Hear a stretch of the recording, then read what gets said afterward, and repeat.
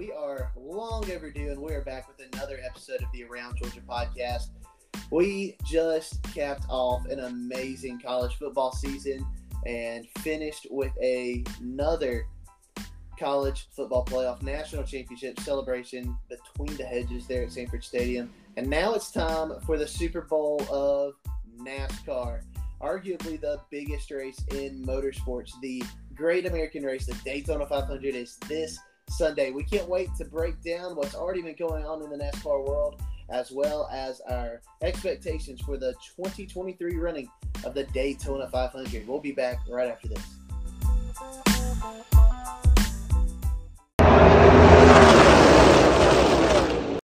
All right, we are back, and we are just going to kick this thing right off the right way. We're going to start with what is the equivalent of, I guess it would be preseason, I guess, kind of, in NASCAR. It's a, I don't know. What's the word I'm looking for? Exhibition. Exhibition. Yeah, big word. I'm proud of you. But look, it's a lot of syllables. Yeah. Anyways, but the Clash race, we just got that behind us weekend before last, over in Los Angeles at the Coliseum. This is the second year in a row that we've ran out there. And I have to say, I think that this year, I think you can see where NASCAR learned a lot from last season. A few different rule changes and different things that they did as far as the layout of the race that was, I think, significantly better.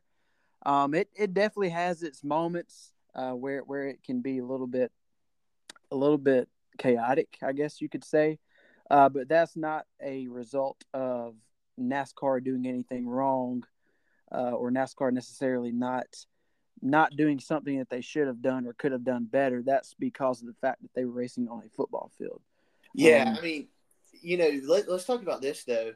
That track and how it's set up and the general, just the view, it looks pretty awesome. Yeah. Not even gonna lie, like, it is a sharp looking facility when they're running. Just a fantastic looking track. Sun is setting on LA, fresh pavement. The stands weren't quite completely packed out, but I think it's no argument that it's a larger crowd than Daytona had for the Clash the last few times it was there. So I'm pulling for this to work out and for them to go back again, but definitely do think that they might need to reconsider things. Josh, one of your favorite artists performed. You cannot find a quote where I said that. Let's talk about that, because I think it needs to be addressed. NASCAR is trying to certainly make new fans. Is there anything wrong with that necessarily? No, not at all. No. I understand you're bringing NASCAR to a brand new. I don't know. You can't really call it a brand new market because you got Auto Club out there, but you're bringing it to a brand new area, and you're bringing it to an area where a lot of people just, quite frankly, they don't care about racing. They're looking for an experience. They're looking for an environment they can go and enjoy some loud music and some fun, and let's just be honest, wherever they can get drunk, that's where they want to be. Yep. And so they're looking for a party scene, and NASCAR tried to provide a party scene for that race. Am I a fan of the artist that they brought on? No. Nah, to me it felt cringy. But I'm just watching it on TV. If LA loved it, then cool deal, Right. Until we hear of them bringing those same artists to Atlanta Motor Speedway or to Charlotte or even to Daytona, I ain't gonna complain. They're going to a market. They're giving them what they supposedly want, and it seemed to work. I heard of some people who were at the race who said it really was a phenomenal atmosphere. So I ain't gonna hate on it. I think that there were a lot of people who purchased tickets to a concert that got to see a race for the first time, and they might have made a few fans. So I heard one person say, and I can't remember who, but essentially as they were watching fans walk in, I want to say they said about 3 out of 10 had NASCAR gear on, and the rest didn't. What that tells me is that probably over half of that crowd was at their first ever NASCAR race. So props to NASCAR for doing something like that. Right. Well, and the thing is, too, I don't think that the whole Wiz Khalifa thing, I don't think that part was too cringy. It didn't. Wiz Khalifa concert didn't feel as forced as a lot of the pre-race stuff did. At the very beginning of the race, I don't think, because I think I texted you about it. I don't think you were watching it at the time, but when like Cypress, was it Cypress Spring, Cypress something? Either way, it was I think it was 90s, a little before mine and your time, but some 90s rap group got on and did like a pre-race concert, and then they had that guy with that new show that was on Corey LaJoie's car, Animal Control, the guy that was starring that show. He did the announcements where he announced it by teams, which is a cool concept. People that were there though did say that was cringy. Yeah, that and it felt, watching it on TV, that part felt a lot more forced and cringy than the Wiz Khalifa concert. I mean, here's the thing. Most people who are diehard Wiz Khalifa fans, I like some Wiz Khalifa music. I mean, I'm not going to get away from that.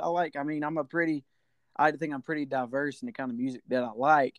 I'm not going to go buy tickets to a Wiz Khalifa concert, but I do. There are some of his songs I'm like, well, that's pretty catchy. Whatever, give credit where credit's due. However, if the goal in putting Wiz Khalifa as the mid-race performer, if the goal there was to take Wiz Khalifa fans, like people who would purchase tickets to his concerts, who don't care about NASCAR, don't care about racing, who've never been to a race, and make them care about NASCAR, putting Wiz Khalifa as the mid-race performer is not going to do that. You either like the sport or you don't, because at the end of the day, no matter how many concerts or fireworks or pre-race festivities, whatever that they put out, NASCAR is still going to be what NASCAR is. Racing is still going to be racing, and you still have to have an interest in that sport in order to be a fan of it, regardless of what bells and whistles they put on. Does that make sense? No, I agree. It's a gimmick that NASCAR does, and they're gambling. They're hoping that it works, and they're hoping that the people that come for a concert fall in love with the sport and leave saying, "Hey, I'd go back to that." And so it's a gamble, and over time we'll see if it pays off. But I think there's a chance that it does. But enough for that. Let's get into the racing action. And man, there was some pretty good racing. I was pretty pleased with the racing this year. There was one thing though I think we can talk about. Last year, I want to say there were only 2 cautions. This year, there were something like 47. Only exaggerating a little. And let's talk about that. And let's talk about maybe what NASCAR can do differently in the future to avoid that many cautions. I mean, that was a race that took way longer than it definitely needed to. Yeah. So let's talk about that second stage. Do you think that, I mean, to me, and I'm sure you probably saw the same, it looks like drivers just kind of got frustrated and finally said, all right, I'm going to have to move people out of the way. Nothing wrong with moving someone out of the way. But it's one thing to go and move someone out of the way. It's another thing to, do what you see at Bowman Gray Stadium on a Saturday night in the summer, at the old Madhouse there in Winston-Salem, North Carolina, and just absolutely punt someone out of your way like that. I mean, it got pretty crazy. I'm not saying it was all on purpose, but I think some people just got tired of riding behind people. What did you think about all those cautions? Well, so I'll answer your question with another question. So in high school, you went to Athens Christian. Did on you guys' football field, was there a track around that football field? There was a running track around it. How long was that track? It was the same distance as that track they were racing on. Okay, so in LA. So if wild, isn't it? Yeah. So if we get 20, how many was there? 20-ish into 20 somewhere vehicles that were racing. How many was it? Sounds about right. Yeah. Yeah. So let's put 20 vehicles on that track and let them race each other. You think there's going to be a lot of cautions? Now, to be fair, the track in LA was much wider. Sure, absolutely. But it was still the same length, But correct? it was. Now, I will say I've been to Bowman Gray, which is a much more narrow track, and I've seen drivers. You go on a night, and you'll see them go every other lap and spin each other out, or you'll see them go 80 laps without spinning each other out. Right. It just kind of, you never know which kind of a race you're going to get. But it's possible. Mm-hmm. And you would think that the best drivers in the world would know the difference between moving someone out of your way and punting someone into the Right. wall. Right. Well, and at the end of the day, short tracks breed short track racing. I mean, that's just how it is. You know, you're gonna bump, you're gonna collide. There's gonna be wrecks, there's gonna be accidents, there's gonna be flags. That's just part of it. That's part of the reason everybody likes Bristol so much, and a lot of these short tracks get so much attention is because a lot of people like the short track racing type of environments. However, I will say Bristol dwarfs the Coliseum, obviously. And I saw this thing. I don't know if you saw it, but it was this post that NASCAR put on social media this week where it put the size relation of Daytona International Speedway compared to the Coliseum. And you can put the Coliseum end to end 5 times inside the oval at Daytona. End to end. Insane. Yeah. And so, I mean, that was it the best race? Would I rather watch a race at Daytona or Talladega or Bristol or something of that nature, or the Clash? Of course, anybody would rather see those big tracks because those bring more speed, even at Bristol, which is still considered a really small track. But um, because of the nature of where they're racing at, the size of the track, things like that, it was going to be bad. You mentioned to me before we got on and started recording about Denny Hamlin, and you know he was talking about how he took some pretty good licks in that race, as far as a fault of, I guess, the car design, because NASCAR made a bunch of changes this season.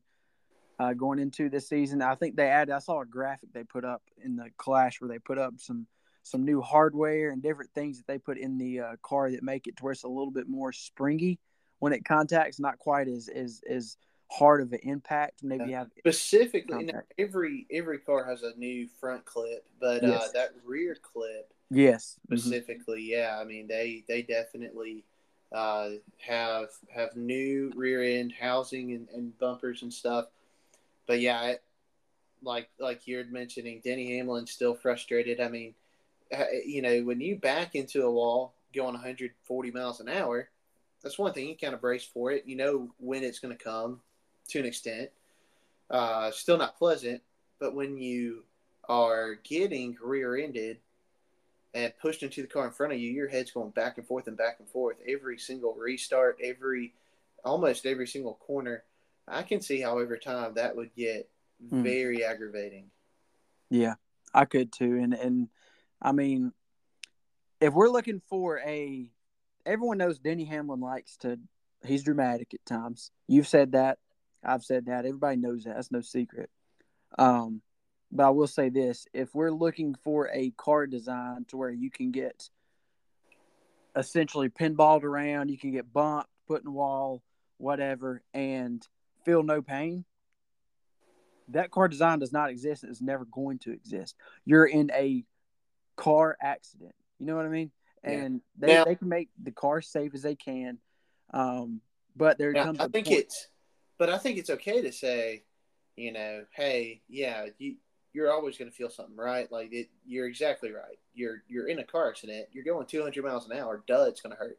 Yeah. But I think it's another thing to say, man, that hurt more than the previous car did. I thought Yes. we were trying to make this sport safer. Why did we take a step backwards with a new car? So Right. that kind of frustration, I'm totally okay Yeah. with, you know, to say, hey, we took a step backwards in a Sure. sport that's attempting to be safer. What are we doing wrong? You know? Yeah. Yeah. And that's right. At the end of the day, you make weak points. And they were talking about. I think Clint Boyer was talking about this in the Clash. But you make weak points within the NASCAR itself in order to make it safer for the driver. Everyone thinks, with these composite bodies, they can take a lick, whatever, which is true. But to an extent, you don't want the car to be so rigid and so tough that when it hits walls like a brick hitting concrete, you want it to give a little bit, because that giving is what protects the driver at the end of the day. Everyone wants to see these guys you want to see them just clobber the wall and roll, and then, be able to flip it back over and keep driving. Everybody wants that because it's racing. You want to see them continue to go. But the driver's safety obviously takes priority over that. And so I get it. You want to feel like they're moving linear, not down the other direction, or even stabilizing. You want to feel like they're improving every year, not the other direction. And so I understand. It's just, I guess if it would have came from someone other than Denny, I would have taken a little bit more weight with it. But he just doesn't have the best reputation. If anybody else on the field who isn't Kyle Busch or Denny Hamlin would have said that, then I would have said, well, maybe they have a point. And it could be a fault of the new car design coming into this season for sure. But moving forward, so hey, congrats to Truex Jr. for getting a win. It's been a route, and I know it's not a points win, but that is something, and good for him, man. Yeah, and he got that monkey off his back because he went all last season where it just seemed like every time Truex was always right there all season, right? And he was always, on the bubble, getting into the playoffs, whatever, at the end of the season. And it just seemed like every time something started to go good for him, his car would just break down. He just kept having mechanical failure. He'd get spun out. Something would happen. Couldn't catch a break. So it was good to see him in victory lane. He's a good driver. He's going to – something tells me he's going to win. If not win their championship, he'll at least get in the Final Four at least one more time in his career. And he's a good driver. So it was good to see him finish with the win, whether it was points or not, and kind of get the monkey off his back and get back to his winning ways maybe. So, but moving forward into what has transpired since or actually I guess before the clash, but what is broken news since the clash is Mr. Kyle Busch. He needs to read up on international laws, it sounds like, before he goes traveling abroad, don't you think? Yeah, it sounds to me like, honest mistake, left it in his bag. Yeah. Probably is used to traveling with it across the United States. Yeah. If he is still, and I'd imagine, a resident of, Nevada, then I'd imagine that his, concealed carrier's permit is accepted in most states. Most surrounding states, anyways. Definitely. And so California might be. Except California. But so, I can imagine, you're packing a bag for a trip. You had something in there from the previous trip. You don't think to open that pouch, open it up, see what's in there, and you go on the trip. Yeah. It happens. I get it. I'm not going to be one of these guys who's like crucifying him over it. He cooperated. He did what he was supposed to do. He could have served up to, I think, 3.5 years in a Mexican prison. He was definitely arrested and was in a jail for a little while. But, they got him home. His lawyers did what they are paid to do. Kyle probably had to fork out a ton of money. Well, he has a NASCAR driver's bank account, so it's okay. Yeah, well, that ain't what it was in 2005 too, though. So, still though, just looking at the amount that he probably had to pay to get out, he said it's something like maybe around $70,000, and I do think that that's something that he can kind of cough at. So, I don't think that it's that big of a deal, but all I know is I want to start next to him at the Chicago street course. That's right. You're gonna have to be packing if you go to Chicago street course. So, but yeah, me and you, we're both kind of on the same page with that. Both of us have a concealed carry and believe in that. And we're both pretty good advocates. I believe you are, but obviously I know I am. But for constitutional carry, all that stuff. So, for sure. Without getting too political, I do think that it was a mistake.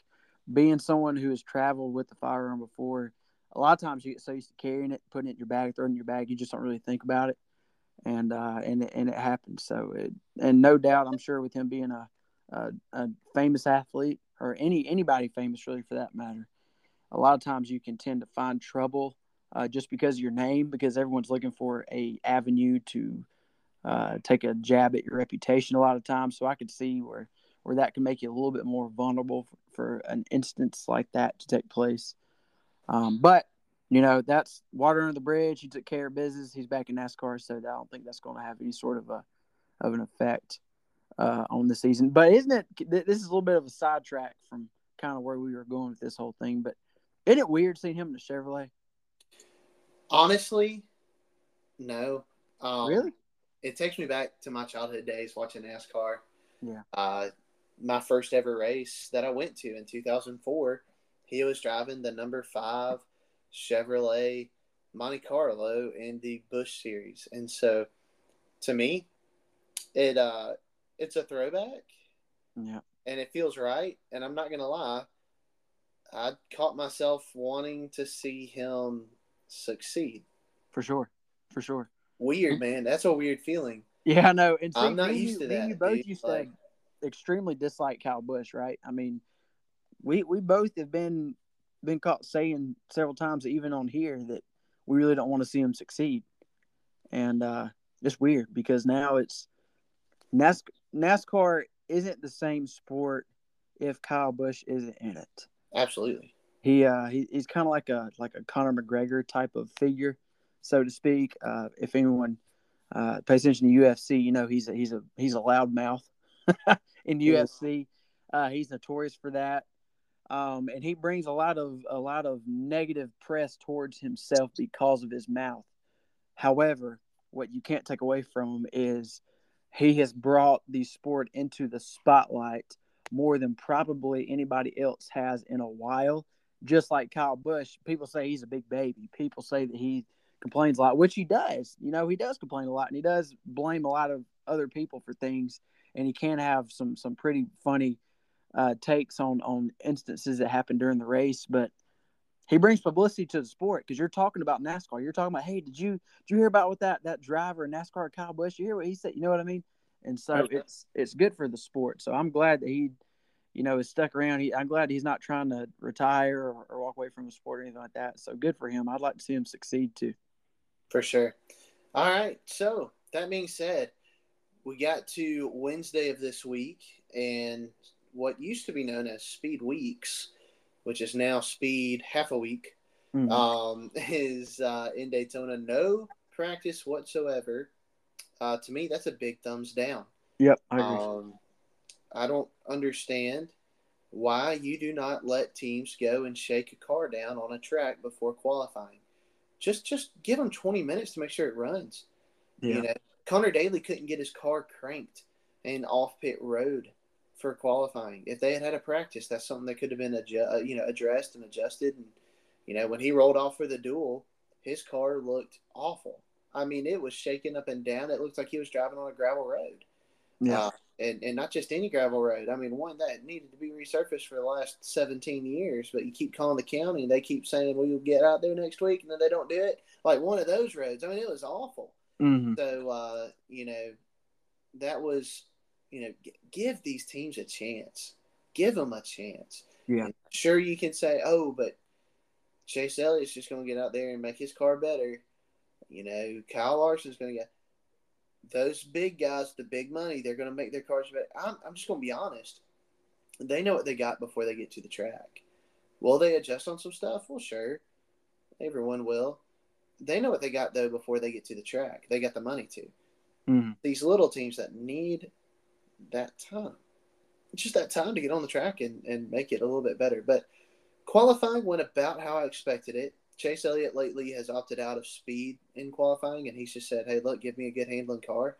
So he qualified 14th, which meant he rolled off 7th in his duel. On the last lap, he began that lap in 8th, and, some stuff shook up in the front. He was able to maneuver that thing all the way up to a third-place finish, which means he'll roll off, let's see, 8th. No, my bad. Yeah, 8th. Yeah, he's 8th. Yeah, I'm looking at it right now. 8th. for the Daytona, which means I got to fix my post on Instagram because I definitely put 7th. But anyway, he will roll off 8th for the Daytona 500. Not a bad starting spot at all. Yep. I'm excited to see how he will run. But, to talk about the guys at the front, Denny Hamlin said on his podcast last week, he said, look, the Fords are going to show up with speed. And sure enough, who do we see sitting at the top of the chart for the longest time? Fords. That 14 car, man, didn't look like anyone was going to beat him. And then Kyle Larson lays down a lap that was just amazing. And then Alex Bowman goes out there and gets him. And it was just like, what? And then to see the lap that Alex Bowman laid down in the second round of qualifying, I mean, he was almost half a second faster than 10th place. Just a huge, huge gap. And you could tell, too, like he paid for that in his dual race. I mean, he got shuffled out of line. And he went straight to the back and just rode laps. He did not have handling at all. What I'm going to be interested in watching is Kyle Larson, who is starting on the outside of the front row. Kyle Larson had a really good handling car, raced his whole duel, brought home a top 5 finish, will start second in the Daytona 500. Kyle Larson might be a threat to win this thing. Kyle Larson's always a threat to win.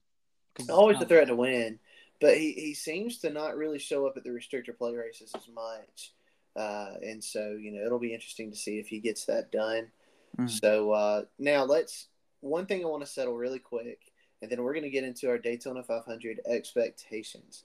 Or 2 things I want to settle. First thing, let's talk about Connor Daly for a second. Made the Daytona 500 over Beard Motorsports car, the 62 that Austin Hill was driving.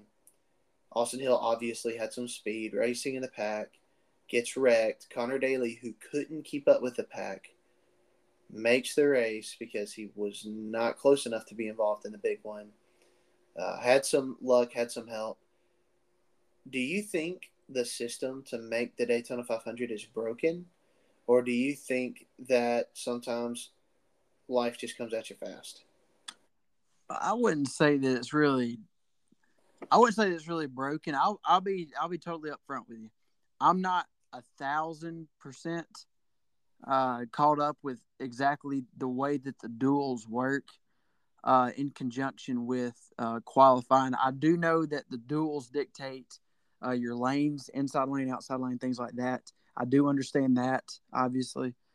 But other than just the basic qualifying, and I mean, obviously, I know that your duels affect where you start in conjunction with your qualifying, obviously. But I'm not 100% sure on exactly how they work because Daytona is the only race that they do this for. And so since I've only seen it once a year, and I've only really been anyone who's listening knows that. Yeah. Last year I didn't know anything about NASCAR, and so I'm only a year into this thing, so I'm not. Well, hey, let's break it down really quick because that's a good question. A lot of our listeners might want to know. And in short, there are 42 cars attempting to fill the 40 spots in the Daytona 500. So obviously 2 of them will miss the 500, right? So here's the way that this works. And it worked out really even specifically yesterday just because of the way that everything broke down. But essentially here's how this works. All right, so you've got 6 cars that do not have charters. So there are 36 cars with charters. And to explain how the charter system works, teams own charters. Hendrick Motorsports owns 4 charters. They own a charter for the 9, a charter for the 48, a charter for the 5, and a charter for the 24. Mm-hmm. And each team has a specific amount of charters. If you have a charter, you have a guaranteed starting spot in a race. Right. There's only 36 charters in the Cup Series. Those last 6 spots, or those last 6 drivers, did not have a charter. So the drivers trying to make the Daytona 500 were Jimmy Johnson, Travis Pastrana, Connor Daly, who else? the two Smiths, Chandler Smith and Chandler Smith. Yep. yeah, who was the other Smith? Right? Was it Riley Herbst? No, Riley Hurst was in. That's right. It was another Smith, Chandler Smith and Zane Smith. Zane Smith, because Yep. Zane Smith made it in the front row motorsports car, and Chandler Smith missed it, and then we said Connor Daly already. Oh, Austin Hill. So those are the 6 drivers. When they qualify, spots 37 and 38 get locked in on speed. And so, of all of the 6 cars to go in qualifying on Wednesday night, the first or the fastest 2 cars get locked into the Daytona 500 on speed. So the fastest 2 cars were Jimmy Johnson and Travis Pastrana. Mm-hmm. So on Wednesday night, they were locked in, which meant now there's only 4 cars battling to get those 2 spots. But just so happened, and it worked out really parallel. I mean, it was just worked out beautifully there were 3 cars in each race that were trying to get into the Daytona 500. Jimmy Johnson was in one of them with 2 drivers, and the Travis Pastrana was in the other with 2 drivers, which meant for the other 2 drivers in each race, they had to finish ahead of the other one to make the Daytona 500. Okay. So for Zane Smith and Chandler Smith, they're racing against each other. If they finish 19th and 20th, whoever's 19th gets into the Daytona 500. Kind of like heat races is almost what it sounds like. Similar. Very similar. Very similar concept. Yeah. Now, they could finish 2nd and 3rd, or even 1st and 2nd. You could finish 2nd place in this race and miss the Daytona 500 if the person that wins the race is the one that you're trying to beat. Right. Which is insane. So that was not the case. In the first race, honestly, Zane Smith just he just had the experience. And so he got in, and I believe Chandler Smith sped on pit road and had some other trouble, and he missed the race. Mm-hmm. In the second race, and in that first race, the 2 cars, they were pretty sporty. They were running with each other pretty well in the pack and everything. In the second race, you had Austin Hill, Connor Daly. Connor Daly's car could not keep up with the pack. They couldn't. Austin Hill was running with the pack, playing it safe near the tail end, just trying to get through. Well, sure enough, he gets involved in the wreck, which means he parks it. Connor Daly makes the Daytona 500. So it's, to me, it's not going to make it as good of a race because Connor Daly's not going to be able to keep up unless they make some drastic steps in practice on Saturday. Which, let's be honest, are they going to be able to? Does it matter what they do to it? Because the financial capability of a non-chartered ride compared to everybody else, you know what I mean? Yeah. Well, there's non-chartered rides, like 2311 is fielding Travis Pastrana's car. Right. Yeah. Which is a non-chartered car, but it's on a incredible team. It's on a team, yeah. Legacy Motor Club, formerly known as Petty GMS, is fielding Jimmy Johnson's car on a solid team that's known for having speed in the past. So, it makes sense that those 2 drivers got in on speed. But, yeah, I mean, the rest of these teams. But, even Beard Motorsports, they only do the super speedway races, and they're competitive. They're always competitive. And so it's just, to me, you see a team like Beard Motorsports who says, hey, look, we've got our set. This is what we do. And we're competitive. We bring Beard Motorsports contributes to the value of the Daytona 500 in terms of competition.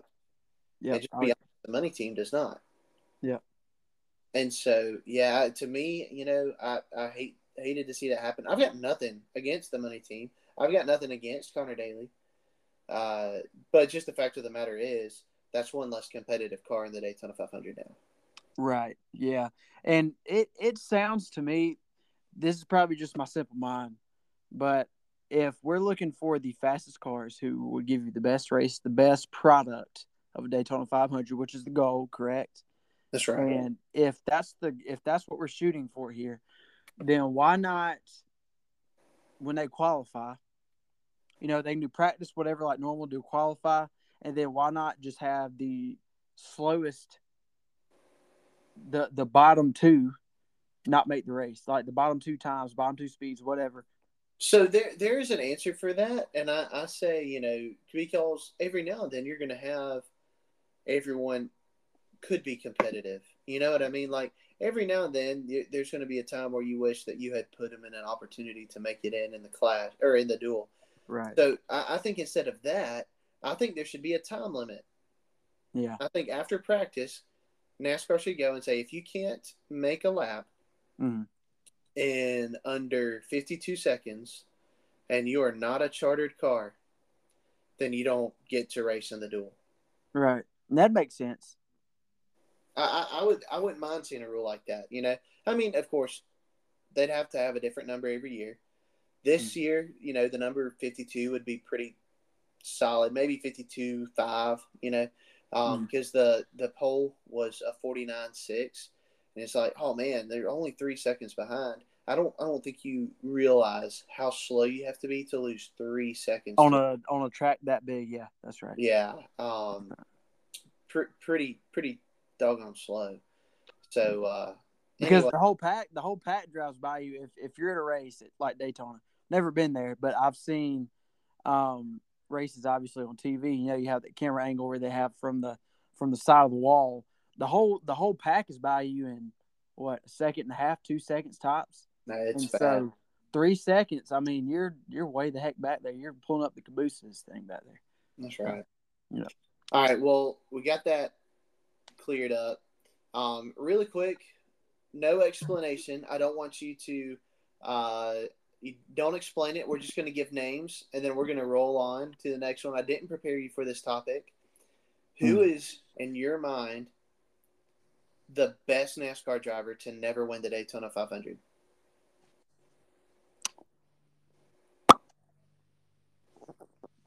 I want to hear yours first. You go first. Tony Stewart. Tony Stewart. So, I'd say that's a good one. Wow. I mean, you're talking about there's not many guys who won the Daytona 500. You talk about how many hundreds and hundreds and hundreds and hundreds and hundreds of drivers have raced. I don't know. I'd have to come back on that one. I will. Everyone who listens knows this. I think the best driver to win only one Daytona 500 is obviously the Intimidator, but obviously that's a different topic. I'd have to come back to you on that one. I think the best current driver who has never won a Daytona 500, obviously I would think would probably be Chase Elliott. That's just Kyle Busch. Kyle Busch, yeah. So you think Kyle Busch is a better driver than Chase? And I say that based off of career. Yeah, I can see that. Chase has the potential to one day be better than Kyle Busch. Sure. But currently, Kyle Busch has the more prestige to career. So, Right. Hold on. Let me continue on kind of going on that same thing. I kind of want to do some, because I'm curious now to know who I think would be the best driver to never win Daytona. But, I mean, if you think about how many different, because we talked about this last season, right, about drivers who've never won Daytona before, and didn't you have an exact number of how many different guys have won the Daytona 500? Potentially, I don't know. I mean, I can think of some other drivers that never won the Daytona 500. Like Mark Martin. One of the best. Yeah. To never win that race, but you look, the majority of the guys who are champions in this sport, especially multiple time, champions, have won the Daytona 500. You think about guys like Jeff Gordon. You think about guys like even, Kurt Busch. You think about, let's see. I'd say Rusty Wallace is up there too, right? Oh, for sure. Yeah, For I put him sure. up there. Yeah, Uh, Tony Stewart is I mean, I don't think anybody disagree with that. Tony Stewart's the best driver to never win Daytona. yeah, three Period. championships. Yeah. He's kind of like Dale Earnhardt. He had won everything to win at Daytona except the Daytona 500. Yeah. Except obviously Earnhardt got it done. Stewart never did. So, Right. all right, enough about talking about the past. Let's talk about the future. Daytona 500 this Sunday afternoon. I'm Mm. stoked. Finally here. Can't wait to see those cars on track, see them take the green flag. It's a beautiful thing. Mm. And I'm excited. So let's go ahead. Josh, tell me who's going to win the Daytona 500 and why. So I'm about to throw you with an absolute curveball with this one. Hit best shot. Chris Buescher. That's not that bad of a curveball. So, But tell me why. okay, for a few reasons. First off, I told you last season when Chris, I think he won the second race at Bristol last year. Is that right? Was He it did. Bristol or was He it? won. He won the points race at Bristol Yep. on the concrete, and Yeah. he did win his dual race at Daytona last year before the 500. Yep. Yep. And Chris Buescher, RFK is not the best equipment. It is definitely not Spire Motorsports. It's definitely not front row. It's better than that. It's probably middle of the road equipment. I would say you probably would agree with that. And so, given the equipment that he has, Chris Buescher is a better race car driver than his car owner is, than Keselowski. Currently, I mean, I Right. would find it hard to argue that just If because you I look would. at how does he win 4 or 5 races a year? No. Is he going to win the championship this year? No. But he's going to win at least 1, 2, maybe even 3 races this season. And he consistently, you see him in the top, if not the top 10, the top 15 pretty regularly. As long as he's not wrecking out or having some sort of mechanical issues where he just doesn't finish, he's pretty consistently near the top of the finishing grid. And so, if you pair that with the fact that Ford's ran extremely good for the duels up to this point, Daytona is always the equalizer. Last year he had Austin Cindric. Austin Cindric is not an elite driver. Yeah. He's good, but he's not an elite driver. And he won Daytona last season, did absolutely nothing else the rest of the season. You made it to I think the round of 12, and then you got eliminated in the playoffs. Maybe that round of 8. But either way, he finished first in Daytona, and Daytona with it being a restrictor plate race is an equalizer with that. And so I think all those things culminate together and give Chris Buescher a good shot. It's kind of like a wild card pick, kind of, if you want to say that. So that's my pick. But who do you have? I went with him last year. I'm gonna ride with him until he gets one, but I liked the way his car looked last night. I got Chase Elliott winning the Daytona 500, I and thought you to picked be Corey honest, LaJoy. what's that? You picked Corey LaJoy last year. Did I? I did. I Yep. did pick Corey LaJoy last year to win the Daytona 500. Wow, your memory's better than mine. So which isn't saying a lot, so don't get too excited. But yeah, no. And LaJoy could let's just be honest, he could win it this year. Would not be surprising to see him in victory lane. He's a kid plate racer. But Chase Elliott last year, I feel like he came into his own as a plate guy, as a super speedway guy, with wins at Talladega. And then, of course, the way that Atlanta races now is just so similar to Daytona. It's not the same, but it's similar.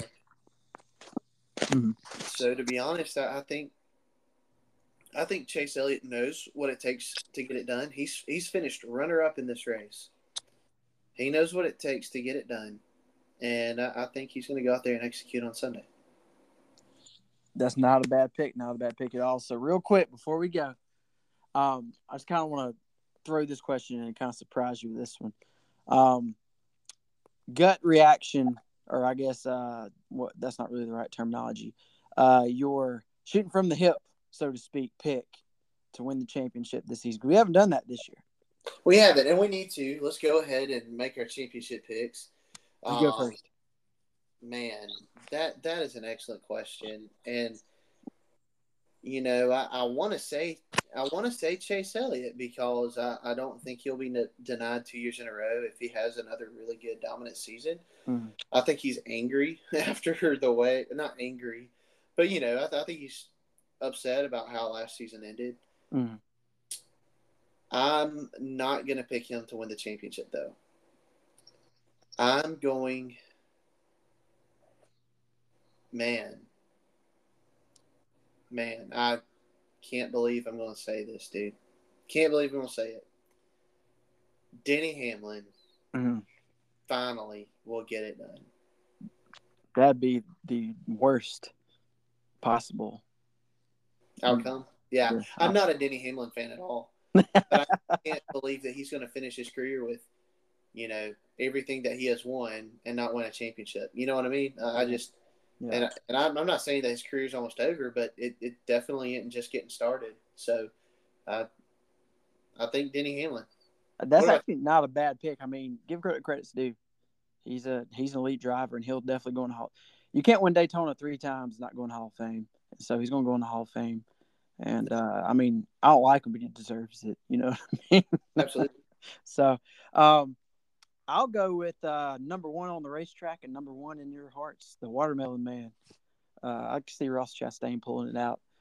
He is awesome. He is an elite driver. He his from everything to his persona, the move. Everyone knows the move. Last season at the end of the race, when he slingshotted around the wall, that's now banned from NASCAR for some reason. Everyone knows about that move, and he's just a good for the sport. Kind of like Kyle Busch, except he's not as much of a complainer. So I would go with Ross Chastain. I'd be happy with that. I'd be content with that. And I think that he'll have a good season again. He'll pull out several wins, and heck, maybe he may even win Sunday. So we'll see what happens. So that's exciting. You Yep. got an exciting season up ahead, coming off of one of the best modern era NASCAR seasons, and I'm really excited to see what's going to go down this year. And of course, Josh, you and I are looking forward to potentially and more than likely now being at the Coca-Cola 600 this year. So that's going to be fun, something to look forward to. A live episode. We'll have to do one live race day from the track. That'll be a great time. Excited about that. But it's going to be a fun season. Can't wait to watch. Can't wait to watch the race on Sunday. And it is going to be an absolute blast. That's right. We're looking forward to it. It's going to be a good season, long season. But between football season being over and this, we got to do something. I'm going crazy. So absolutely. Well, hey, look, and we're going to go ahead and put this out there on the podcast world now. I'm going to have a little buddy join me just in time for football season next year. So Allie and I expecting a little boy. And so I'm excited about that. This NASCAR season is going to help some time fly past, because I just can't wait to meet this kid, man. And I know you know the feeling, because you've already got a little one, and I just, man, I can't wait, dude. That's right. Soak it all up, enjoy it, and you'll have your little NASCAR buddy next That season. being said, y'all submit on Instagram. Y'all slide in our DMs, and y'all hit us with the best NASCAR drivers and the best Georgia football players to name a child after. Or to name a son after. So y'all definitely hit us up with those. You're going to get at least 25 Stetsons in there. So oh, yeah, for sure. Go ahead and prepare for that. So, well, man, this episode has been an absolute blast. I can't wait. An episode that's coming up that y'all can look forward to. We're going to break down our top 10 Georgia football games of our lifetime. We're going to actually put together a list that we agree on, and we're going to present that to y'all. We can't wait to do that and to have y'all kind of critique it and see what y'all think. So it's going to be a good time. So be looking forward to that episode coming out in the future. But it is NASCAR season now, and we are ready to roll. That's right. So we always sign it off the same way. So what do we say, Kent? Go Dogs. Go Dogs.